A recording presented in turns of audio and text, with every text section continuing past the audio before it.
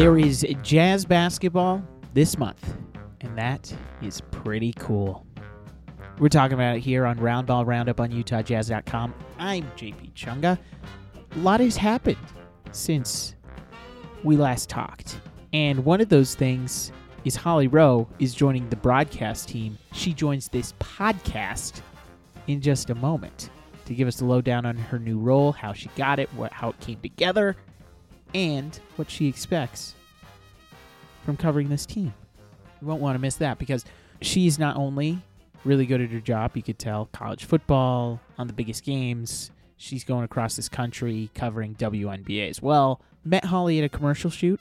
That's another thing that is new and happened since the last time that we talked on the pod. All class. Amazing to meet on this commercial shoot where we were fake talking to each other. It was very Anchorman-esque where you do the turn to the camera, right? We're just talking amongst each other. We're being very casual. The director says a keyword. For us, it was tippy toe. And then when he says tippy toe, we look into the camera and give a smile. Yeah, that's what I did.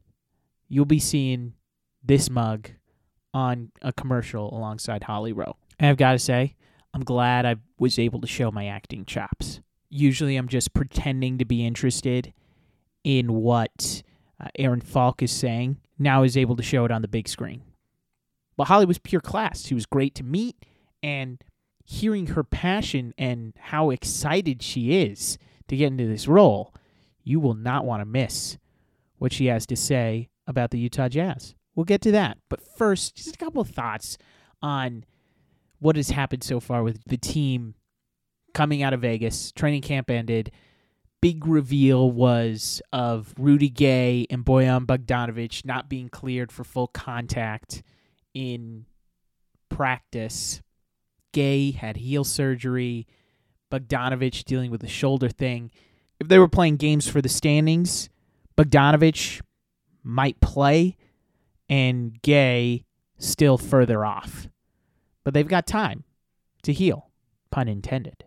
As far as impacts regular season play, there are a couple things that you want to keep an eye on for these preseason games. And think of them similar to the Summer League in that if you're an NBA talent, we should be seeing it popping off the page.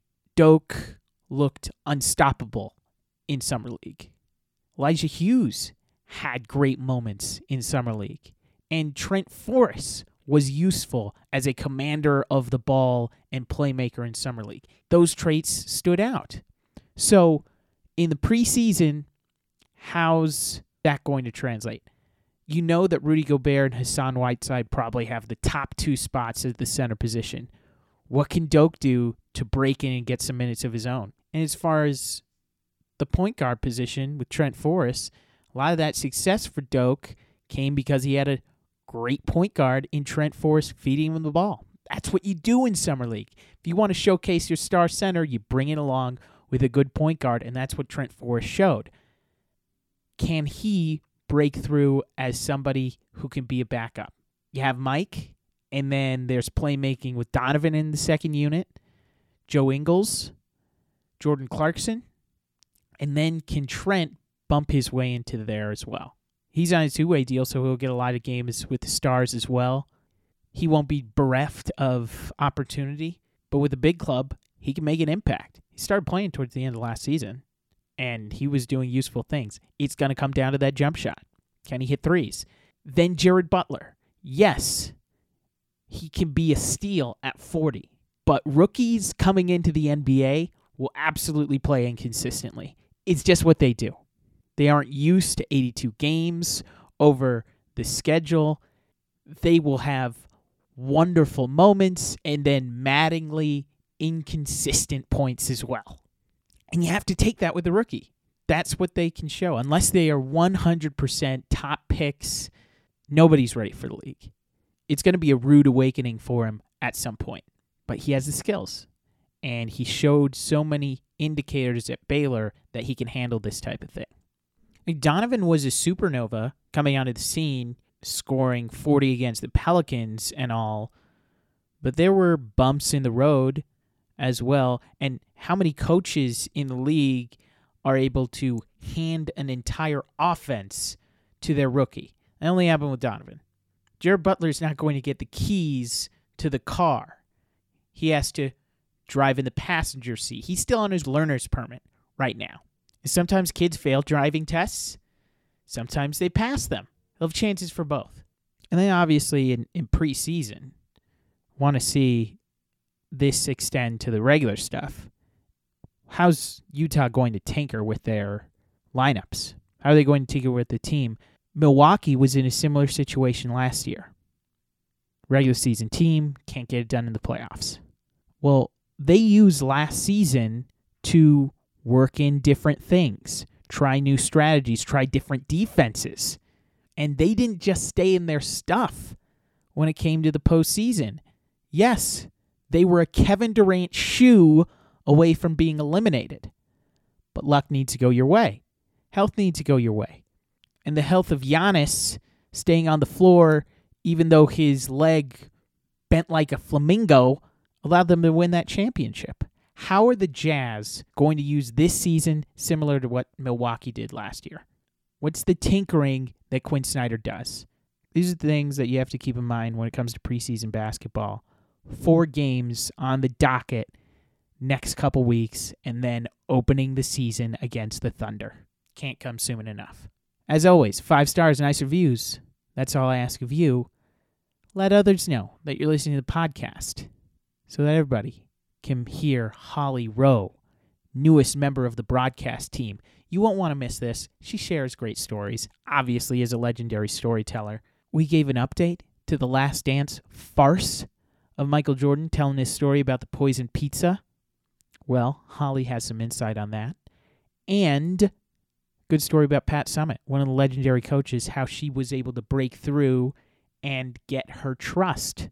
And then, of course, since she's on assignment right now covering the sun and the sky in the WNBA, finished it up with some WNBA chatter. Please enjoy one of the best, Holly Rowe, on the pod.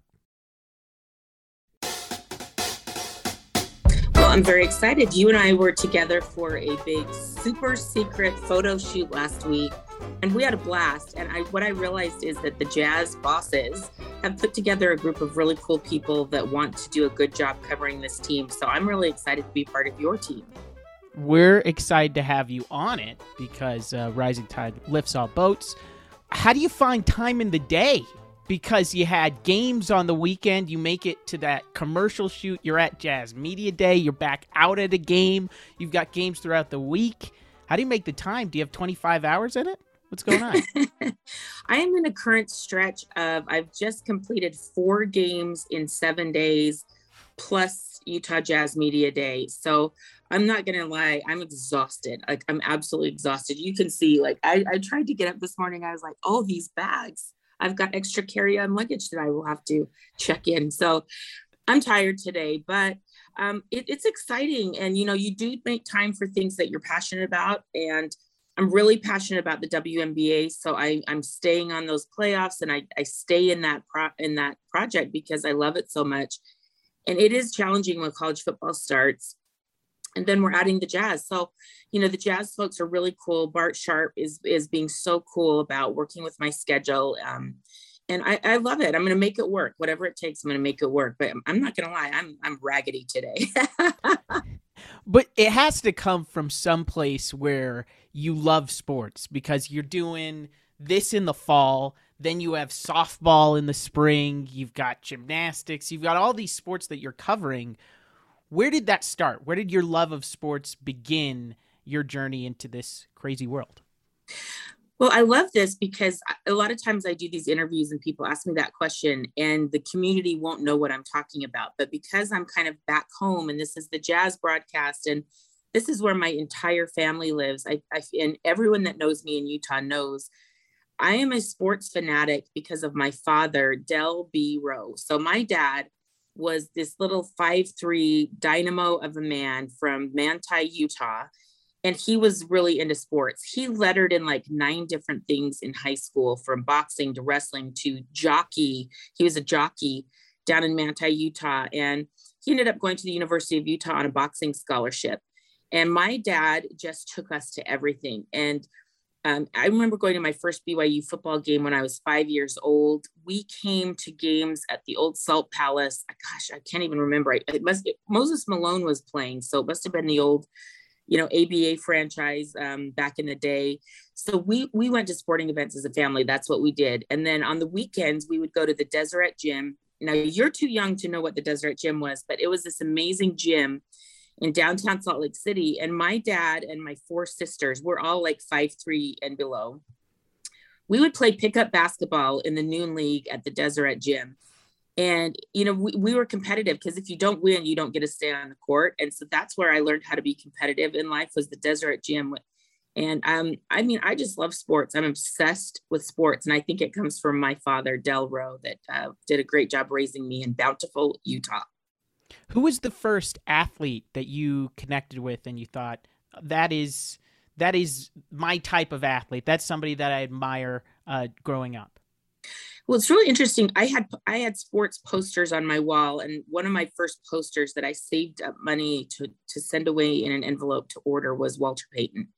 I loved Walter Payton. Sweetness was one of a kind. He ran so hard. So he was one of my first obsessions for sure.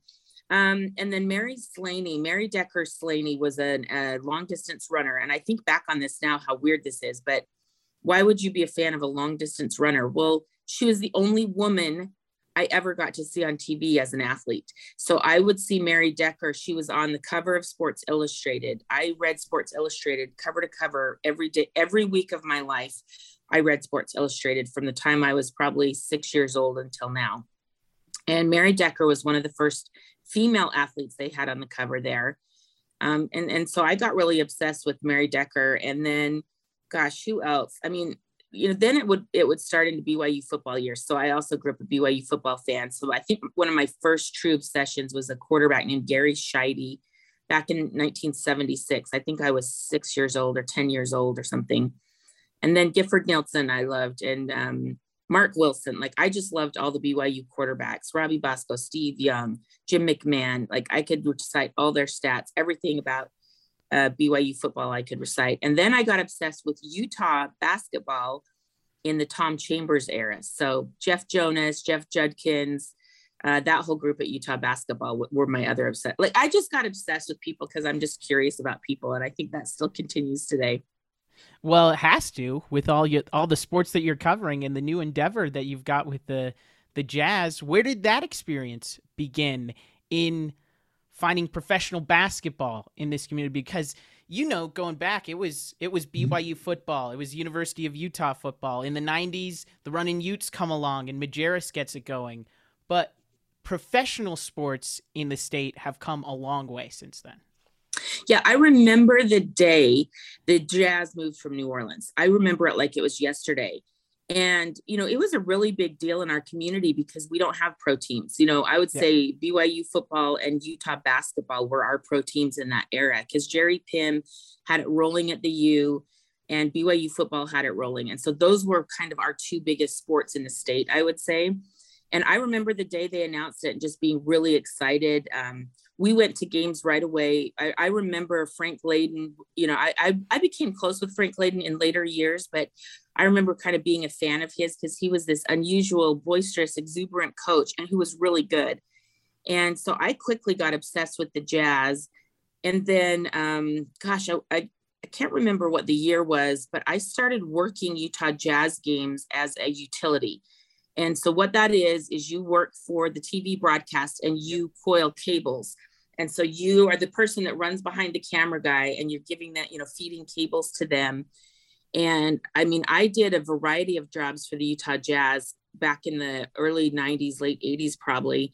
From stage manager, I did graphics in the TV truck. I was an AD, which is the person telling you when you come back from commercial, stuff like that. I was a stage manager for Ron Boone for very many years.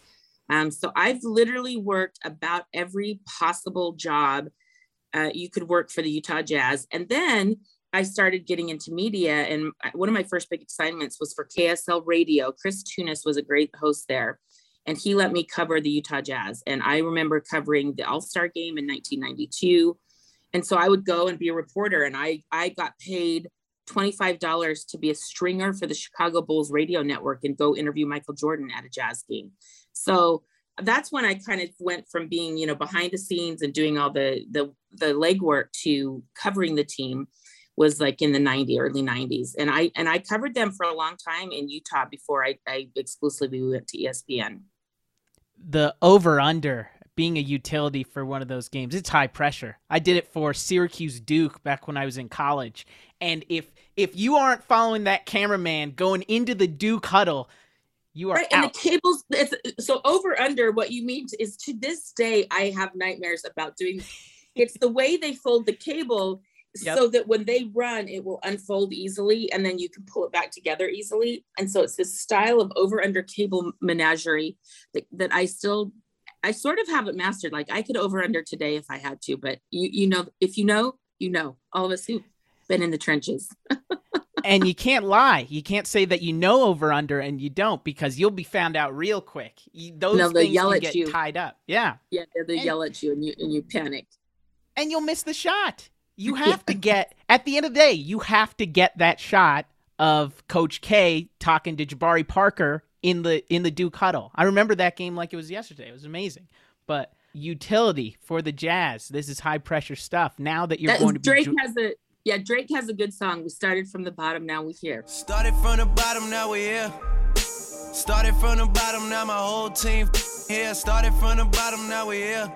That's my song for my new job at the Utah Jazz, because I literally did start at the lowest possible job you could do as a utility person, and now I'm here. How do you approach getting to know all these gruff coaches? You read up in your bio, you have connections to Lavelle Edwards, who many would say is very gruff. Ron McBride, who polar opposites, I would say, in how affable that man is. But Jerry Sloan or even Pat Summitt, I look in the women's game, she can be gruff. How do you get these gruff coaches to break down and trust you in the job that you are in now? It's a great question, because I think it's the most important thing I can be in this job is authentic. When I was a young broadcaster, I remember someone saying to me, I sent in a resume tape and he's giving me feedback on my resume tape. And I'm like, hello, I'm Holly Rowe, da, da, da, da, da. And he's like, you're being phony. That's not who you are. Just be yourself on camera. And I think it was really good advice. But that being authentic is also being honest, telling the truth, protecting confidences, being somebody that people can trust. And I will say this. So I started out doing BYU football games in my career, and Lavelle Edwards could not have been greater to me. And Ron McBride, I was a student doing Utah football games. And I think back to that era, and, I was one of the first women probably in Utah that was doing stuff with those teams. And they never treated me like a woman. They never treated me poorly. And I said this to Ron McBride the other day on a radio show, like, I don't think I would be here today if it wasn't for you and Lavelle. And another really cool coach from Air Force Academy that I covered a lot, Fisher DeBerry, accepting me and bringing me in and treating me well, because, young people could easily get chased out of this business. So Lavelle Edwards could not have been more lovely to me and more great to me. Jerry Sloan was awesome to me. I mean, he would sit down and talk basketball. He would let me come watch practice. He was amazing to me. And then Pat Summitt ended up being one of my dearest friends in life. I started out covering her and being like almost too scared to ask her a question. She would invite me to her home. She's the first person that introduced me to, I grew up as a Mormon my whole life, never drank until probably in my 30s or 40s. And Pat Summitt introduced me to Caymus wine and moonshine. I had moonshine at Pat Summitt's table out of a mason jar. I drank moonshine out of a mason jar with Pat Summitt at her kitchen table. And so, I don't know, I guess I think it's just being an authentic person that treats people fairly and will die to protect their confidences and secrets. I think that's really important. Moonshine is diving into the deep end of drinking. Yeah, her neighbor, I never really drank much alcohol growing up ever. And so her neighbor came over. We were all over to dinner at Pat's house. We're having dinner and her neighbor comes over and he's like, hey, just brewed up a batch of moonshine here. Do you want to try it? And it was in a mason jar. He literally just brewed it up at his house, walked it over. and it tasted like Tang. Are you too young to remember Tang back in the day? You might be. I know Tang. I know. You know Tang? They had the orangutan in the commercials. I remember. There you go. So that's what it tasted like, except for I immediately started crying and like, because it was so strong. But yeah, I drank moonshine at Pat Summitt's house. That's one of my all-time favorite Pat Summitt stories. Can't be worse than Sunny D. I remember not liking Sunny D at all growing up. Oh, Sunny Delight. Yeah, I fed that to my son a lot. Definitely. What do you see after being able to meet the guys, having media day this season? What was your biggest takeaway from finally being embedded with the characters that you'll be covering with the Utah Jazz? Yeah, first of all, it was really cool for me because, I'm a fan of the Utah Jazz. So even when I've been gone from Utah and working for ESPN for the last 25 years, I followed the team. The day we got Donovan Mitchell, I started following him on social media. I've actually been lucky because I've covered a lot of the players on the Utah Jazz when they were in college. So that's really exciting for me because, I've known Udoka Azubuike since he was 18. Actually, I've known Doke since he was 16 years old. I met him on his recruiting visit to Kansas. I was at Kansas covering a big Monday Jayhawk game, and there was this big kid sitting behind the bench, and I went over and met him, and he was 16 years old on his recruiting visit. I remember that like it was yesterday.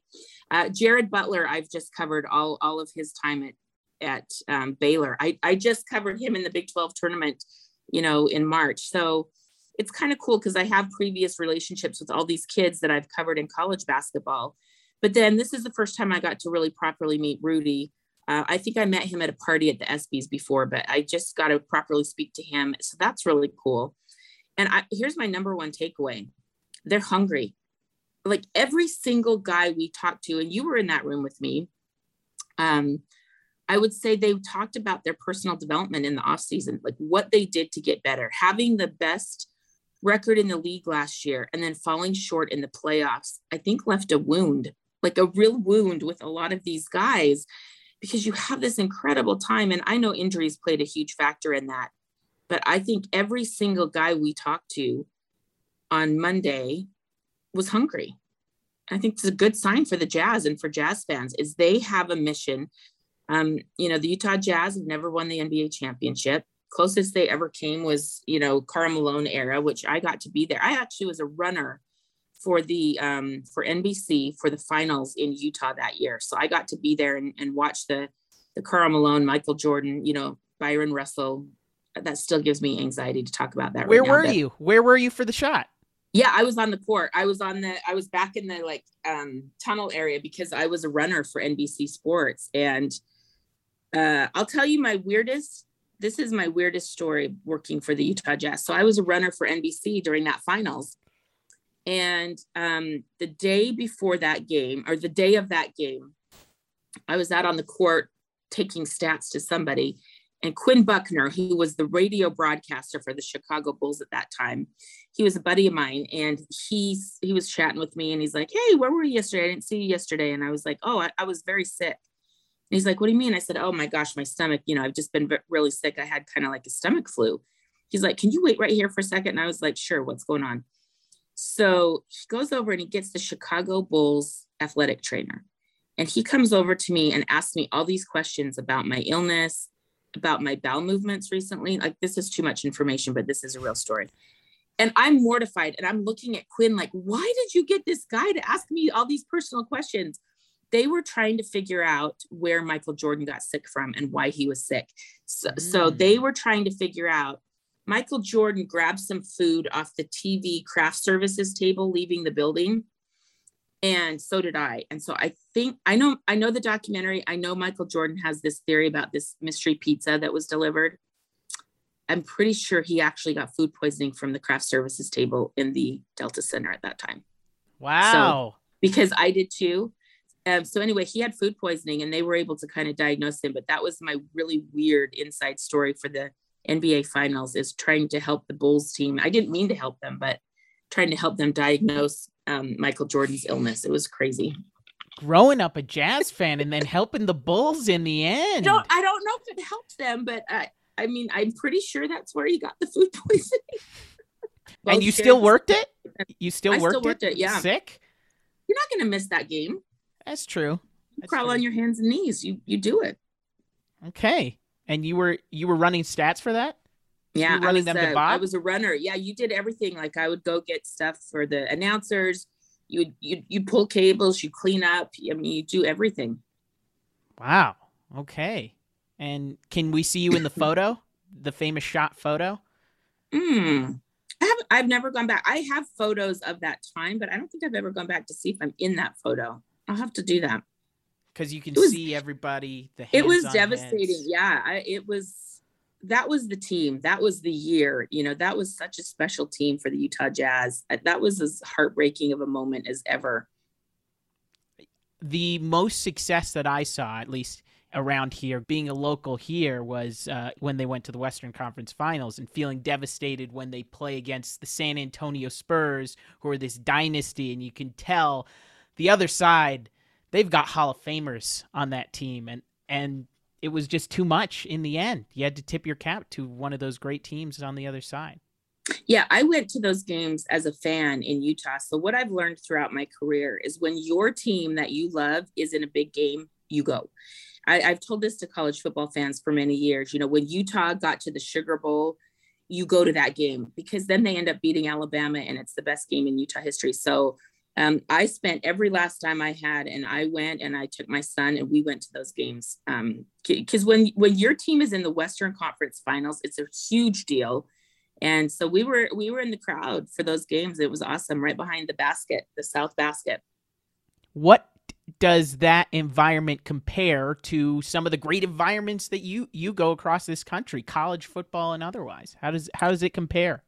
It's awesome. I would say Utah has a great fan base and great fans.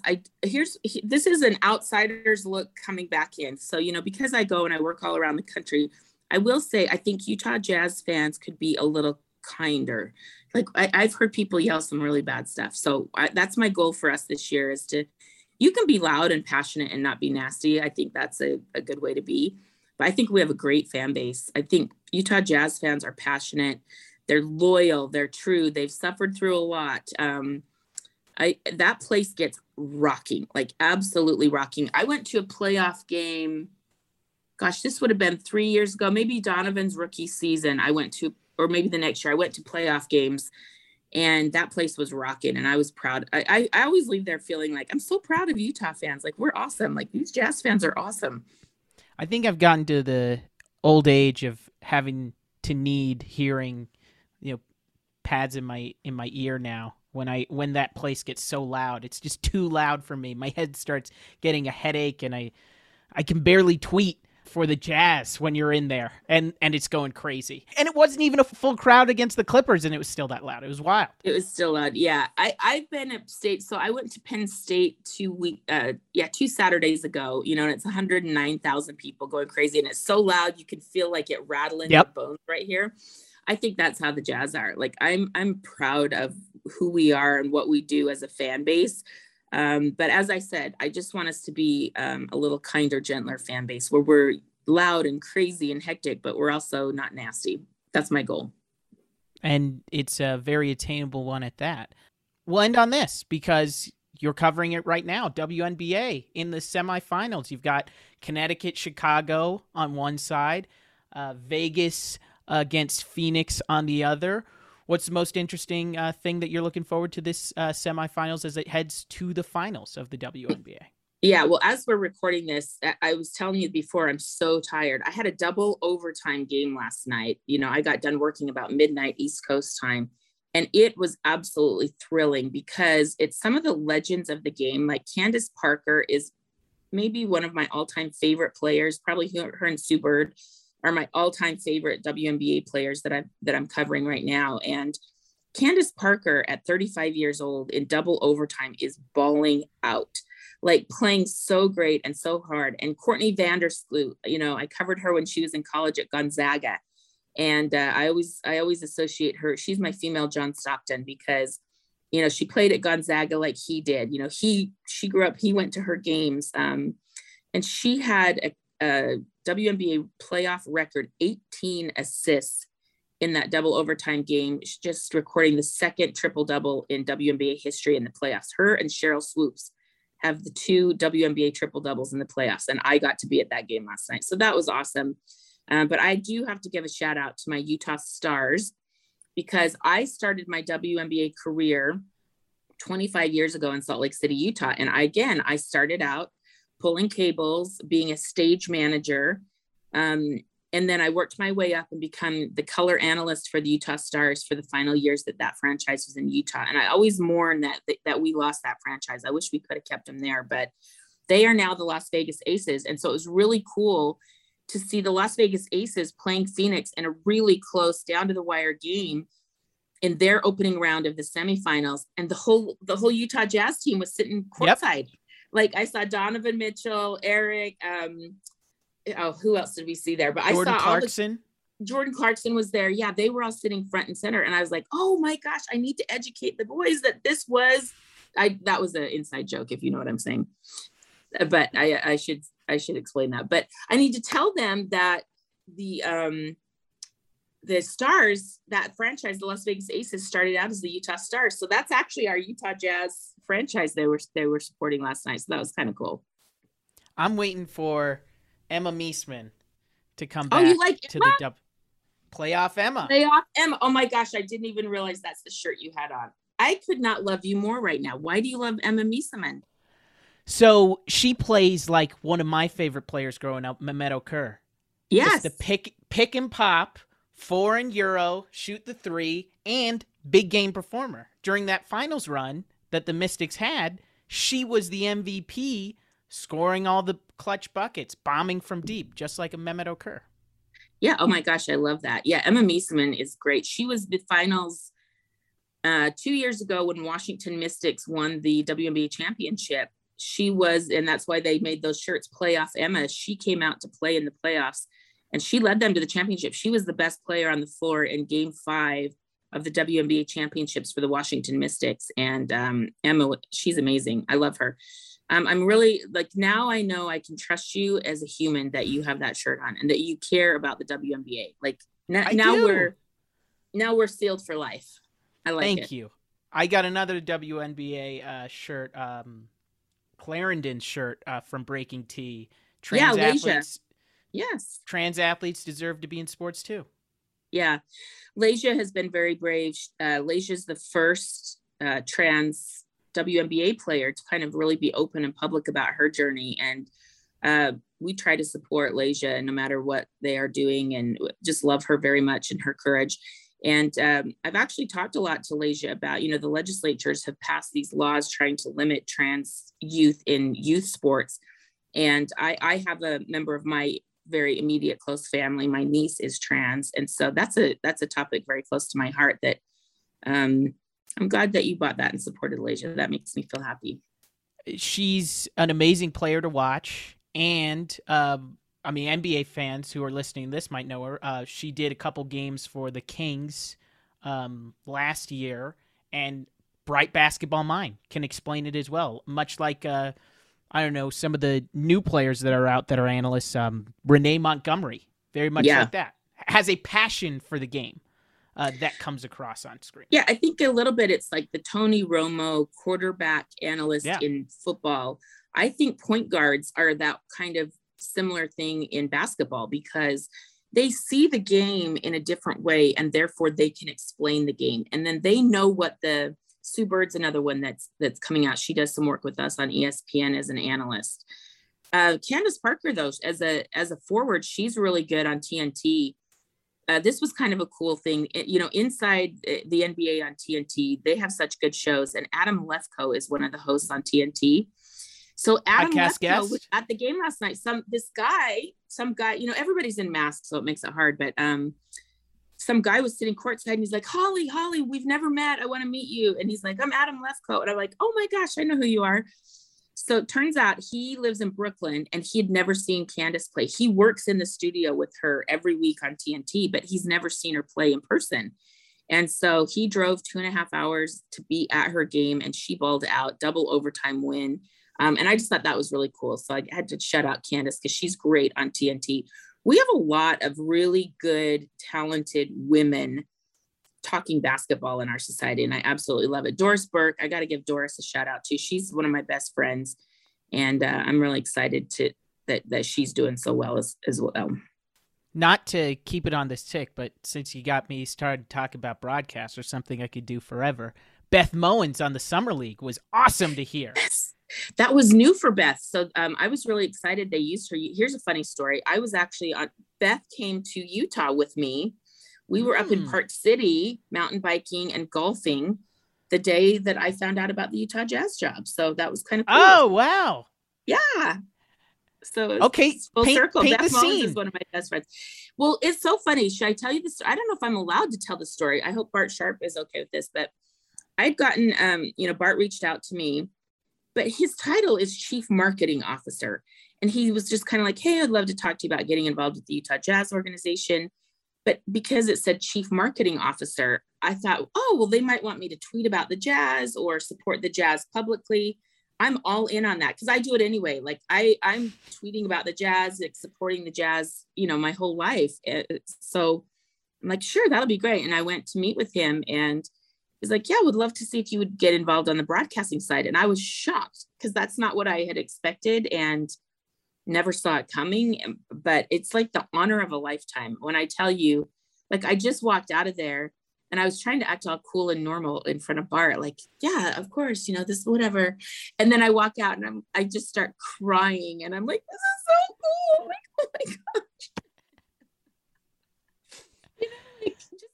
I'm such a nerd, but you got to imagine this little kid who remembers the day the Utah Jazz moved to Salt Lake City, the news reports that the New Orleans Jazz were moving to, I think it was like in 1976 or something.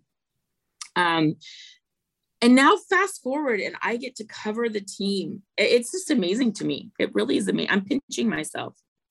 And doing it with someone who you worked with before in Bowler and Big T on the broadcast as well. This is the full circle moment. It really is. I did my first ever college football game for ESPN with Craig Bolerjack. I've been working with Craig Bolerjack for close to 30 years. He and I did BYU stuff together and KSL stuff together. And now here we are. So it's really cool, so cool for me. And then of course, Thurl Bailey, I was a fan of his my whole life. When he played here, gosh, I went to probably 50 games that he played in his career. So now to get to work with him, like, I'm just geeking out. I'm trying to act like a grown-up, like broadcaster, like this is, so professional and wonderful. And inside, just know that this little girl from Bountiful, Utah is totally geeking out about this. It's so cool. Well, we can't wait to watch the broadcast, see it unfold. She is Holly Rowe, newest member of the broadcast team on Roundball Roundup on UtahJazz.com. Holly, thank you so much. Thanks for having me. I'll see you at the games.